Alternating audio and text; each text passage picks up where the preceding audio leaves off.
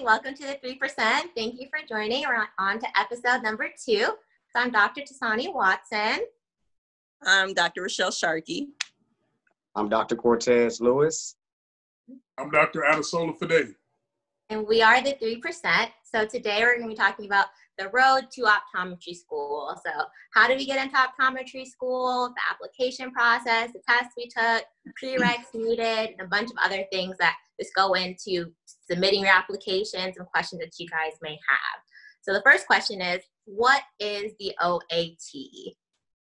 Dr. Lewis? So I'm going to be taking this question right here.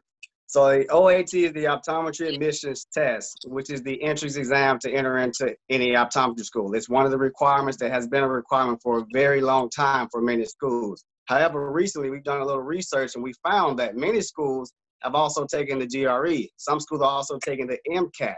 So when you come to researching what your school is going to require to get into optometry school, you want to go to a database. It's called Optomcast, which is a centralized location where you upload your application, you upload your resume, you upload all reference letters, and it's going to tell you what each school is going to require to get into that particular program.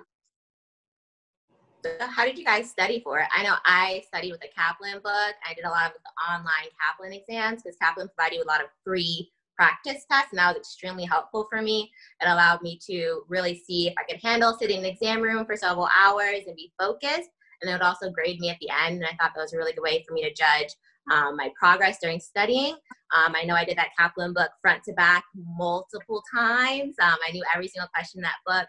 And after using that, I really do think it helped me a lot. Thankfully, the Kaplan book wasn't that expensive. I think it was like $20 at Barnes & Noble. I didn't have to pay for any preparatory courses. And that helped me a lot. How did you guys study for it? Yeah, like for me, so I took it twice. So the first time I took it, I went to any library I could find and try to find a Kaplan book. I was being a little cheap. Like I said, I was working 2 jobs. So I was like, I'm going to find another route of doing this. So I did have a Kaplan book as well that I was able to find at the libraries. Definitely use that. And that was helpful. But for me, standardized tests, that was not my friend. Obviously, I didn't get the best score the first time I took it. So I did look into other resources the second time around and did the online testing and all that. And that really helped me out a lot more. So for me, I definitely needed a lot more resources there to get me on the right track because I wasn't the best test taker. Yeah, I'll tell you right now, don't do what I did. No, don't do what he did. Don't do what I did. Let me tell you something. Let me tell you what I did, right? So when I was getting out of optometry school, before I had got into optometry school, when I knew I wanted to do optometry, they had these Kaplan course. No, it was the Kaplan books, right? And I remember there was a girl that had just got admitted into the UH program. No, she got into Berkeley. She got into Berkeley, and she was like, "Here, I got my stuff. You can take it." And I said, "Cool. Let me have it." She gave it to me for free. She was like, "Here you go." I took it. I hadn't taken organic chemistry yet. I hadn't taken biochemistry yet. And I probably looked at the book for about a week. Right. Don't be like that. So when he literally told me this, because again, we were working in the optometry office together. I was like, hold on, what? I'm like, this boy is about to go in here just blind. And when you talk never took organic and still got, honestly, couldn't even tell you what nomenclature means. I don't even know what that means. You see what I'm saying? So for me, it was a whole different ballgame. So when you say the definition of winging it, that's what I did. I just winged it. And I still ended up, because you know what it was? Very good at chemistry. Like I killed that part, probably like a 340. So that really helped me with all the orgos and all the other stuff brought me up. But I still ended up making a 290. I couldn't do it again after that, though. I'll tell you that. I could not face myself to take that test one more time. So I found myself in another predicament, which we're going to get into later on. So for me, I'm really similar to Solo on this one. I only wanted to take the test one time. And the material I used was the OAT Destroyer, which came in a thick packet, which had math, your science, and then it had a smaller packet, which was just physics by itself. So I kind of played around, tried to study it here and there, but I really didn't dive into the actual textbooks. When the day came to go take the test, I said, you know what? I'm just going to go, and I'm going to see how it turns out. somebody told me before I went in, they said, if you don't know, just choose C. C was very heavy on my test, I'll tell you that. Lots of C choices. So I ended up not doing well, which I expect not to do well. I was hoping for the best, but it didn't really turn out that way. Score was not competitive at all. 280 to be exact. So you did beat me out by the 290.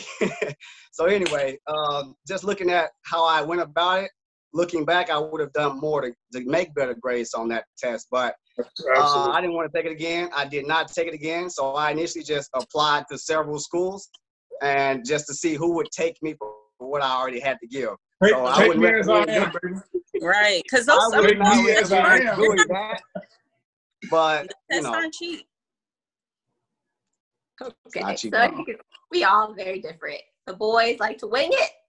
Girls, we had a little bit better study habits, but we all made it. It's okay. That's Right. fine. But so it brings up a good point. There are a lot of prerequisites that are required to get into optometry school. Organic chemistry, physics. I'm going to read this straight off of the Optomcast website because all the schools do have some varying requirements. But in general, they all require you to take calculus.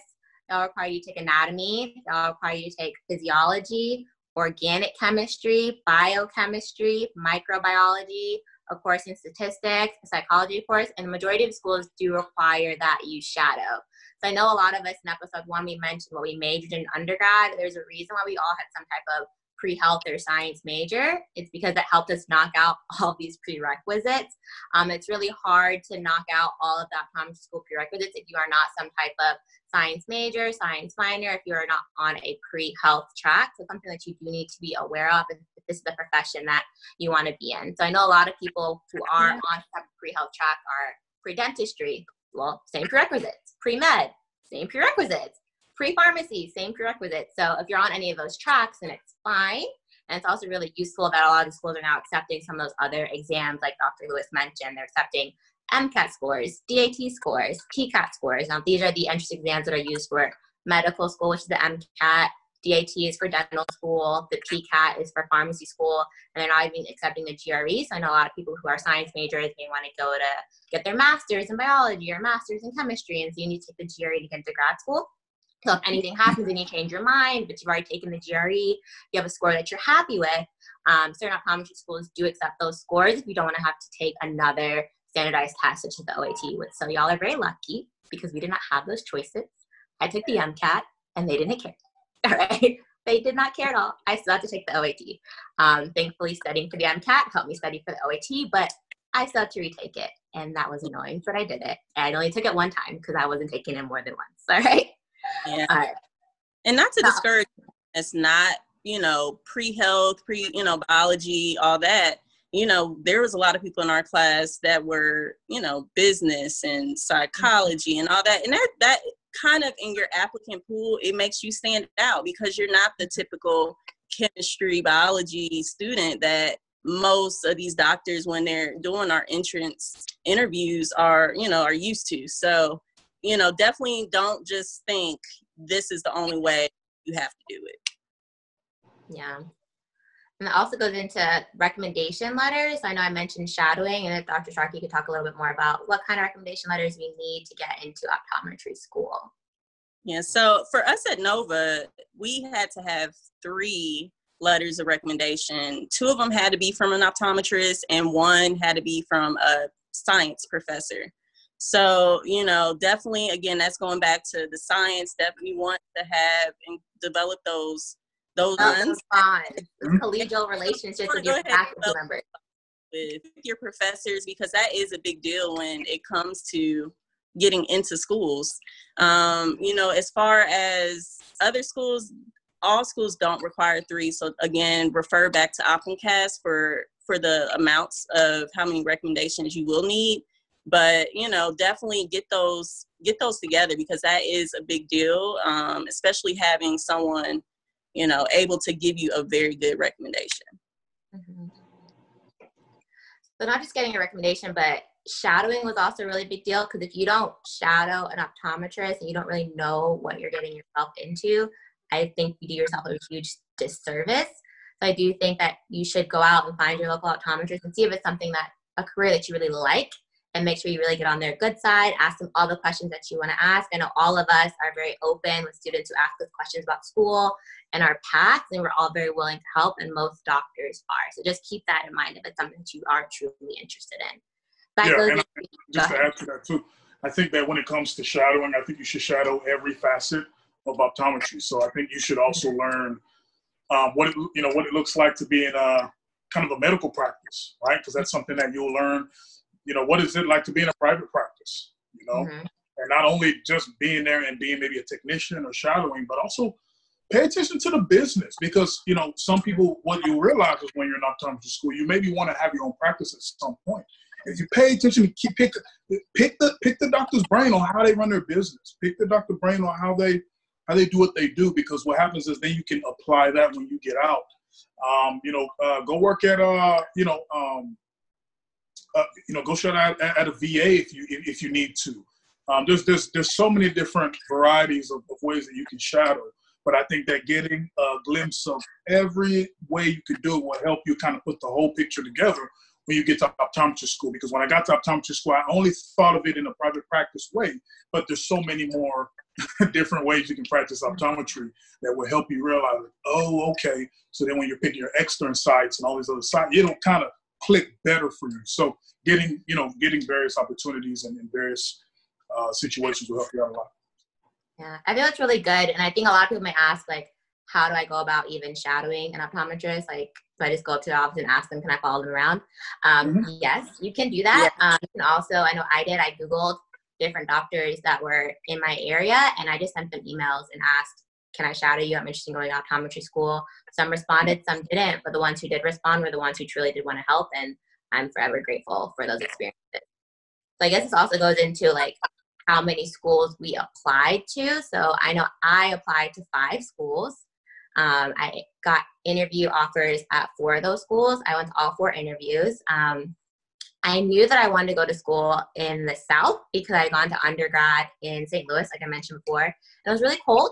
And I realized that being in the cold was not conducive to my study habits or to my happiness. So even though I did apply to some of the schools that were in the cold, like I applied to ICO, I applied to PCO, they're really great schools, fantastic reputations. I did like the schools, but I didn't like the fact that I'd be stuck somewhere cold again. So I was happy when I got my interview at Nova, and when I interviewed there, I loved the school, I loved the faculty. I also had a really big familial support back there. And so I knew that if I was going to enter grad school, I needed to have a lot of support, not only from my classmates and my colleagues, but from my family. So when times got hard, I had someone else to lean on. And so that was one of the main reasons why I did pick Nova Southeastern University. What about y'all? How many schools did you apply to?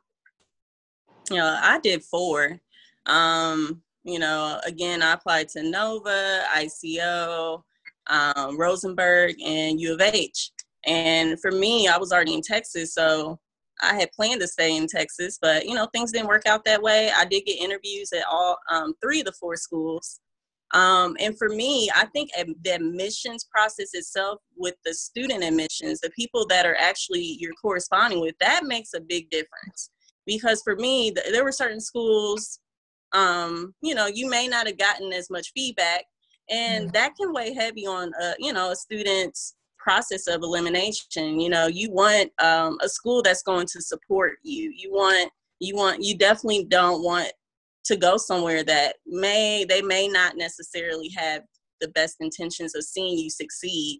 So that weighed a little bit heavy on me, just having the student admissions at Nova. Their faculty there did a great job with, advertising their school, and, again, just the whole pep talk that I got for retaking my OAT. So that was definitely a big decision for me. And again, going back to what Tasani said, I didn't want to be in the cold. So Nebraska, I had enough of the cold. So I was trying to go south.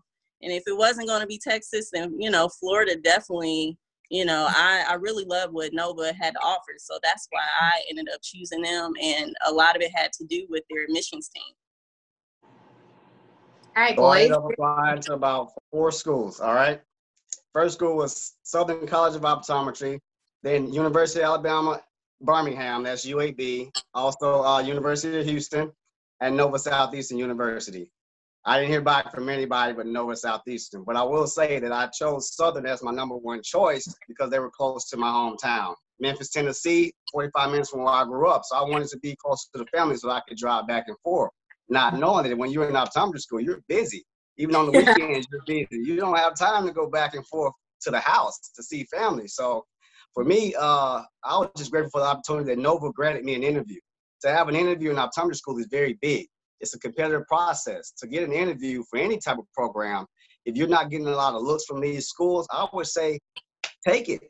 See what they're offering. See what they're talking about. Even if it's not close to family, friends. If you're leaving the state you've never left before to go to a foreign place, you got to take a chance on yourself. So for me, going to Florida, it was my first time ever being in Florida, but I was only a few states up. Alabama, Arkansas is what I was used to. So coming down to Florida, everything was a culture shock for me. So I enjoyed it from day one. And I'm just blessed to have the opportunity that Nova provided through the POP program. Not the traditional, but it still gave me an opportunity to get my foot in the door. So I'll take it. Yeah, no, and absolutely. I mean, you know, for me, same thing. I think I did about 4 or 5 schools. You know, obviously I went to the University of Houston, go Cougs. And that was the school I wanted to go to, but, you know, they waitlisted your boy, and it is what it is. I think Nova was my second option just because, you know, I didn't want to pay out-of-state tuition. I didn't want to, pay extra money that, I didn't want to pay. You know, University of Houston was a little bit cheaper for me, and that was what's going to work better for me. But like I told y'all in the last episode, when I met Dr. Bacigalupi, and he gave me that opportunity, I said, man, listen, you give me that opportunity, it's a wrap. And you know, to exactly what Rochelle said, you know, they supported us from day one, and that's why I ended up going with Nova, you know. So that was, you know, kind of what we did. Yes, I know we've mentioned Dr. Bacigalupi a lot. He was very influential, I'd say, also in a lot of my decisions to go to Nova. He was the dean of students, I believe, when we were there. And he made it a point to be in student affairs, yeah. And he made it a point to make sure that all the students, like the incoming applicants and current students, felt welcome there, happy there. I know he provided me with a lot of opportunities when I was there.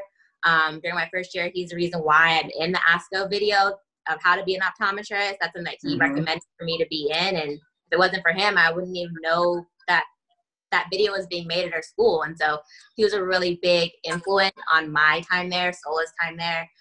Did he affect you and Cortez, Rochelle, at all? Definitely. Dr. Bacigalupi, Fran, Dr. Melanie Crandall, who did my interview to get into the POP program. She was a big part of the reason I got in, because she was the only optometrist that interviewed me, and the other was just a regular science professor. And I think she saw favor in me, and I'll forever appreciate her for that. Yes, I know Cortez and Sola have talked a lot about the POP program. So I'm going to have them explain a little bit more about it. So they both went through the POP program, which is the 5-year optometry program, where Rochelle and I entered straight through into our first year and only spent 4 years on the traditional path. If you boys could please explain a little bit about that so people know more about it. Yeah, I can start it off. You know, so the POP program is it's interesting. The POP program, you know, like I said, you know, it's not something that's very widely promoted. You're not going to really, you know, see it as this big promotion.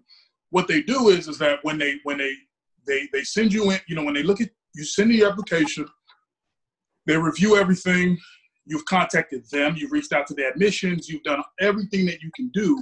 They come back to you and say, hey, listen, we're not going to give you a rejection letter, right? We're going to give you an opportunity for this alternative route. And the alternative route was the pre-optometry program, was the POP program.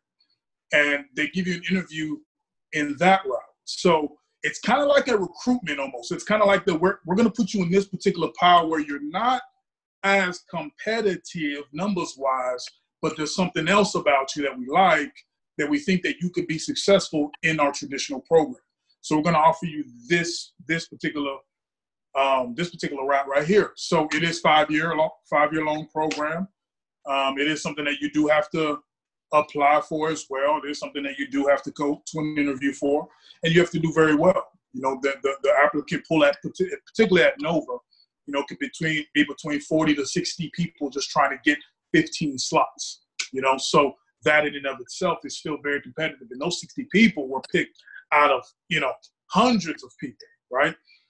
So, once you get your interview and you go through the process and you're accepted, you do have to go through a year-long, basically like a pre-optometry training where you're taking classes, you're what they would consider a fifth-year undergraduate. You're not necessarily a first-year traditional optometry student at the time, but it's very unique in how they do it because you will be actually in a few of the core classes that the optometry students, the traditional optometry students are taking. So you're basically subbing the classes, you're in the class, you're also taking the test with them as well. You're taking the classes, but then on the side, you're also taking, calculus and other things that, are in the undergraduate class as well. So it's a duality of both colleges, being both in the College of Optometry, but then also an undergraduate, getting basically another bachelor's almost in a way too. So, after you go through the process and you're able to maintain a particular, grade point average that they want you to maintain, which I believe was a B point average at the particular time. Mm-hmm. Once you're able to do that, then they'll allow you to matriculate.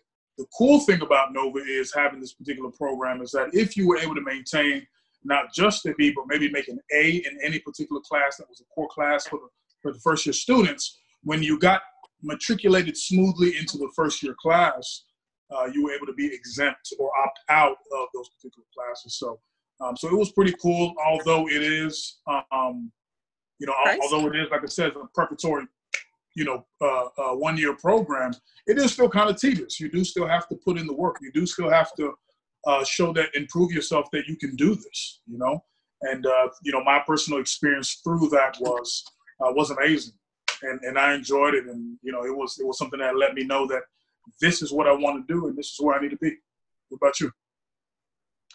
So for me, to kind of piggyback off what my brother Solo was saying, a lot of people apply. We didn't know about the POP program. This was offered to us. So they interviewed about 40 applicants. They only accepted about 15.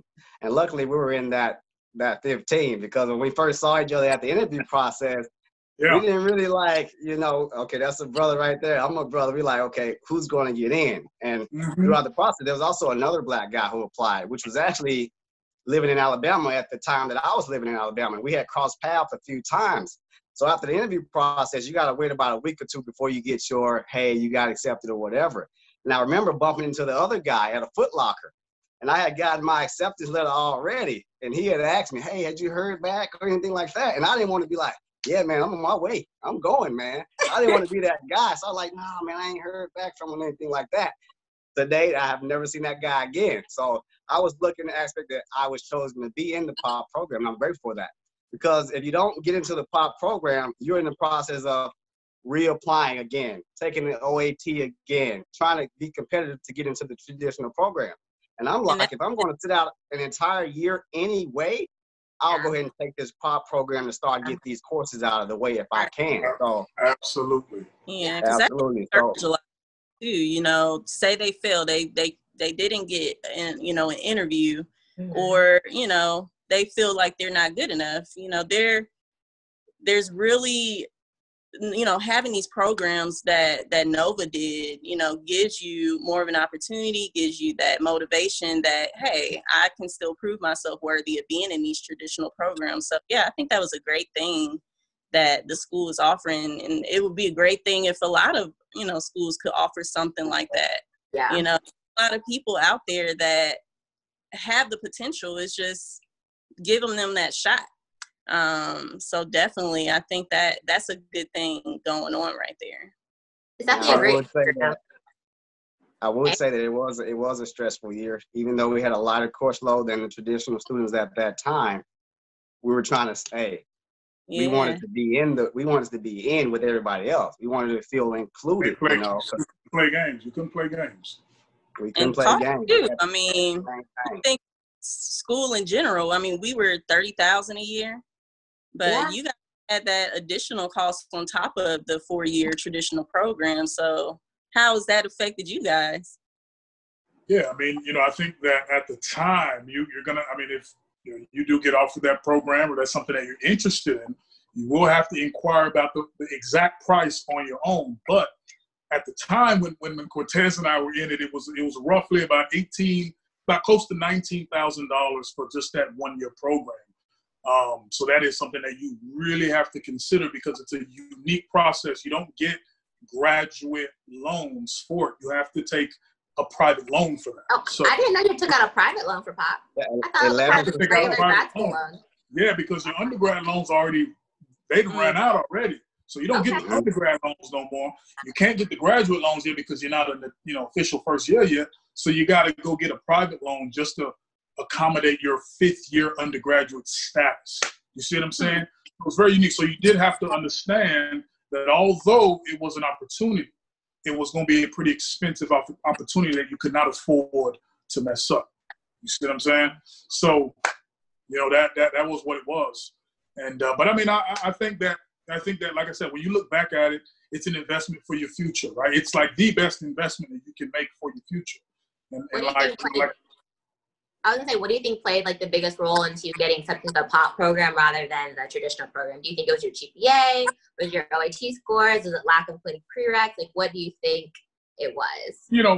Like I said in the last episode, I think that because I was already at the bottom of the barrel, I think that a lot of the applicants that do go to optometry school, they're probably coming from top of their classes, 3.6, 7 GPAs, OATs, 350. So when you look at a guy like me who doesn't fit that particular studious profile, who doesn't have the same background, but has a very unique story, I think what it was like, hey, listen, this guy doesn't have it like he's trending upwards. Yes, he's got a 3.4. He got back in school. OAT was questionable, but I think there's something more well-rounded about this guy that we might want to give him a chance because he actually might be successful. And that's why, to Rochelle's point, that's why I love Nova so much because, not only were they being progressive in increasing the awareness of the African-American community, right? They actually did work on diversity in the class. They did work on inclusion within the class and within the college. And when Nova would say, can you see yourself here? I remember coming to Nova for my interview and I was like, hey, I do see people that have my complexion here. I do see myself here. And that was unique for me. Program. Huh? Just in general, we had a very diverse program. Very, because I remember coming from University of Houston where it was kind of a token situation, right? So it wasn't something where I saw myself at University of Houston. I just was trying to get in because that's where I went. But at Nova, you were like, hey, oh, there you go. So I think that was pretty unique in that way. And so, with that, that's why I think I got into the pre-optometry program because, they saw something unique. And I think that they were willing to give somebody a chance like me who comes from this background of like, hey, not the best studious academic person, but I think he can really offer something. And I think that I was able to make my voice impacted while I was at Nova. That's really good. That's really useful. Do you think you have a similar story, Cortez, or is it different? Pretty similar. I think he was trending up. I was trending down. So if I'm being transparent with the group and to the world, my GPA was actually a 2.71. My test score was a 280. I was trending down, but I was in the harder courses at that time. So when you get into the biochemistry, the organics, it's tougher. So the grades aren't always as high in undergrad. So I wasn't trending on the upward, but I think when I got the interview, at that point they knew what I had. They wanted to see what type of person I was. And I was able to sell myself. I was able to be confident, go into the interview, and I think that's what they saw. They saw, hey, this guy has what it takes, let's give him a chance. So for me, it's just like, I know that there probably had been people there that could have probably outdid me because that wasn't very competitive at all. And I kept that a secret for a very long time. This is actually my first time publicly saying I had a 2.71 going into that pop optometry program. So, and I would say that what I noticed through optometry school, I finished with an 86 average. So I noticed that, you know, I worked my tail off. I studied. I did what I needed to do to make the grades, and it shows that, hey, I came from here, but in optometry, in a much harder program, I showed that I was able to do it. So, yeah. And even to go back on the financial situation, that pop year was expensive. I had my mom take out a private loan, co-sign for it, and I just paid it off recently. You know, that was the first loan I paid off when I decided to pay off my loans. I said, Mom, I'm gonna get you out of this debt, you know, because you're tied to me at this point. So that's the first one I paid off. But I'm thankful that she was able to do that for me, because we wasn't in the best financial situation, credit-wise, whatever you want to think about, money-wise, whatever. And it was like walking up to the financial aid department, and you see other students with their parents writing $20,000 checks and handing it over. And I'm like, well, you know what? I got to take out loans. I got to do this, that, and the third, which is fine. But it just shows you where there's a little bit of a gap there. So at the end of the day, it is what it is. We're here today, but, you know, just having that program there was very meaningful. And I looked up NOVA. It's probably one of the few programs that has something that helps minorities or people who aren't on track but are trying to get there. And I would encourage, like, we want to see more schools implement programs like that, you know? Yeah, because a lot of our, you know, it's kind of unfortunate, but a lot of the people that matriculate into the class with us, me and Tasani, were from, you know, Black in the POP program. So that is where we got this 10 that we graduated with. I mean, I think we started with 14, and then like 10 of us graduated together, but it was like 14 like in our first year class. Because how many, I don't know exactly how many were in the traditional program with us, but it may have only been, it might have been like, yeah, we definitely had a lot from that program. So that goes to show you who the applicant pool is for that. I mean, Nova has other programs too. They have the POP program, which is 5 years, which Stolen Cortez went through. The traditional program, which is what most schools have. You just go to school for 4 years. They also have the extended program, which is another 5-year program. It's slightly different than the POP program. You have to look up on their website to see what's changed about it, if anything, now. But it's just something for people who have more obligations. They don't feel they can commit to the full course load, and so it's spread out a little bit longer. But like Rochelle said, there are very few of us who entered into NOVA just through that basic 4-year track, and that is what allowed NOVA to have such great diversity. But the question is that a good thing or is that a bad thing? Like, should more of us have been accepted into the regular 4-year track? Was that a way to make us prove ourselves that we were worthy of being there? I don't know. I mean, that's something that you have to decide for yourself, but it is something that did cross my mind. The more I met people in our class, the more I realized their stories. I was like, I just wonder. I know the fact that Cortez and Sola did do the POP program. That's the reason why we all kind of got very close, because they were very, very good anatomy tutors.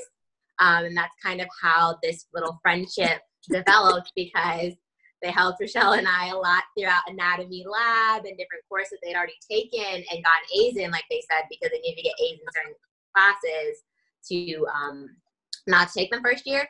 So we got to piggyback off of some of their knowledge, which was extremely useful and kind of helped us cultivate this friendship that we have now. It's kind of how it started. You guys have anything else to add about that before we move on? Good. Okay. No? Okay.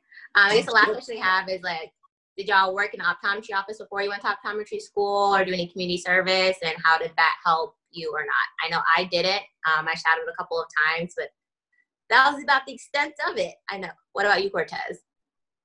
Me, I was introduced to Dr. Ford, and I literally just went to his office just to show my face. And he was nice enough to let me walk to the back, show me around. So things I don't know about, he was explaining. I understand it now, and at the time, it was just like, okay, this is pretty cool. And I also ended up just kept shadowing him because we formed a really good friendship, to the point where he would have Christmas parties and they would throw holiday parties, and he would always invite me. And for me, going to his house and seeing how they were living at the time, I was intrigued by, like, wow, this is how you guys are living. You know, we had the parties, they have people walking around with the trays.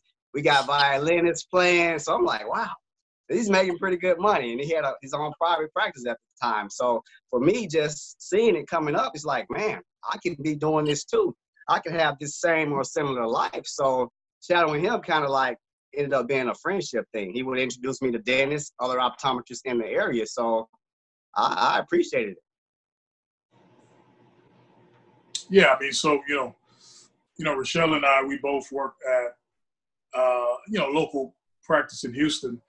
And it was interesting because I got there first and learned the ropes pretty quickly, learned that I really wanted to do optometry pretty quickly. The doctor there she was great. And she was great. I loved her.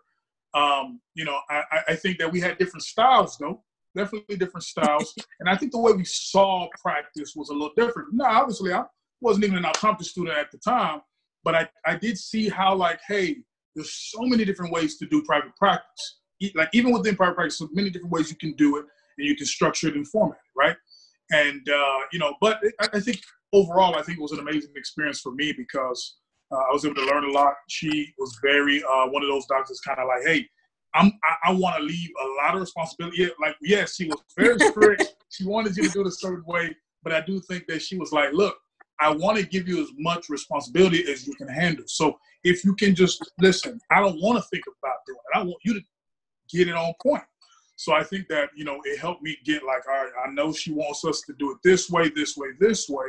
So I'm going to do everything so she doesn't have to be on top of me and worry about me and how competent I am. So I'm going to do the work. And I think that helped me really learn so much more about the business, so much more about optometry in general, because I cast my net wide as far as my learning to say, hey, I want to know everything. And I think with that was cool because then when Michelle came on, I was able to kind of show her the ropes a little bit. And then she kind of took what I did and upped the ante to that. And she just took over. So, you could talk about how that was for you because, at the time that I had already left, that was when I left to start the POP program. And she stayed that whole year and worked that whole year, basically, when I was in POP. And that's when I called and said, hey, listen, you need to come to Nova. But no, she wanted to come to Nova. But it was that conversation where it was like, hey, look, you need to come to Nova. I told you fine too early, but it worked out. Yeah. But yeah, so, for me, Dr. Tran was great. She definitely had a way of doing certain things, but it was also one of those things like you take what you get from this. If you want to take and learn more, she'll definitely be there as a mentor to help you. But if you're just going to sit at the desk and, not really get that experience, then you weren't going to get that experience. For me, I felt it was very helpful, working in that industry where I was teching. I actually learned all about insurances and claim. I could fixing glasses. I knew I'd do all that before I went to optometry school. So when we had our first courses where we were in the lab, OTM lab, we had lensometry. Some people had never seen a lensometer. I'd already knew how to do all that stuff. So people would come to me and be like, hey, Rochelle, I see you know what you're doing. Like, hey, can you help me out? So there's definitely certain things that shadowing, and, as far as working with an optometrist will benefit you because you'll have one leg up on a lot of, other students in the program. Mm-hmm. Yeah, I think it would have been very valuable if I did it. In retrospect, I wish I had, but I learned a lot from Sol and Rochelle, especially in labs, some basic clinical skills, like repairing glasses, reading glasses, just the simple stuff that is completely novelty if you've never done it, and it seems like rocket science, and it's really not. You learn those basic skills if you shadowed anybody or worked for somebody for a long time prior to optometry school. Is there anything else you guys want to add to this podcast? Any more tips or tricks you want to hand out to anybody?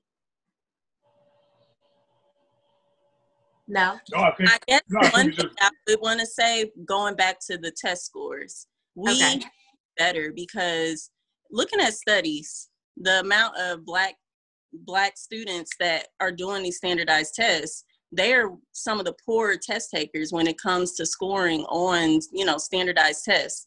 And we'll get into that on our journeys as we go through this, but that definitely, as you can see, even with the POP program, had affected us.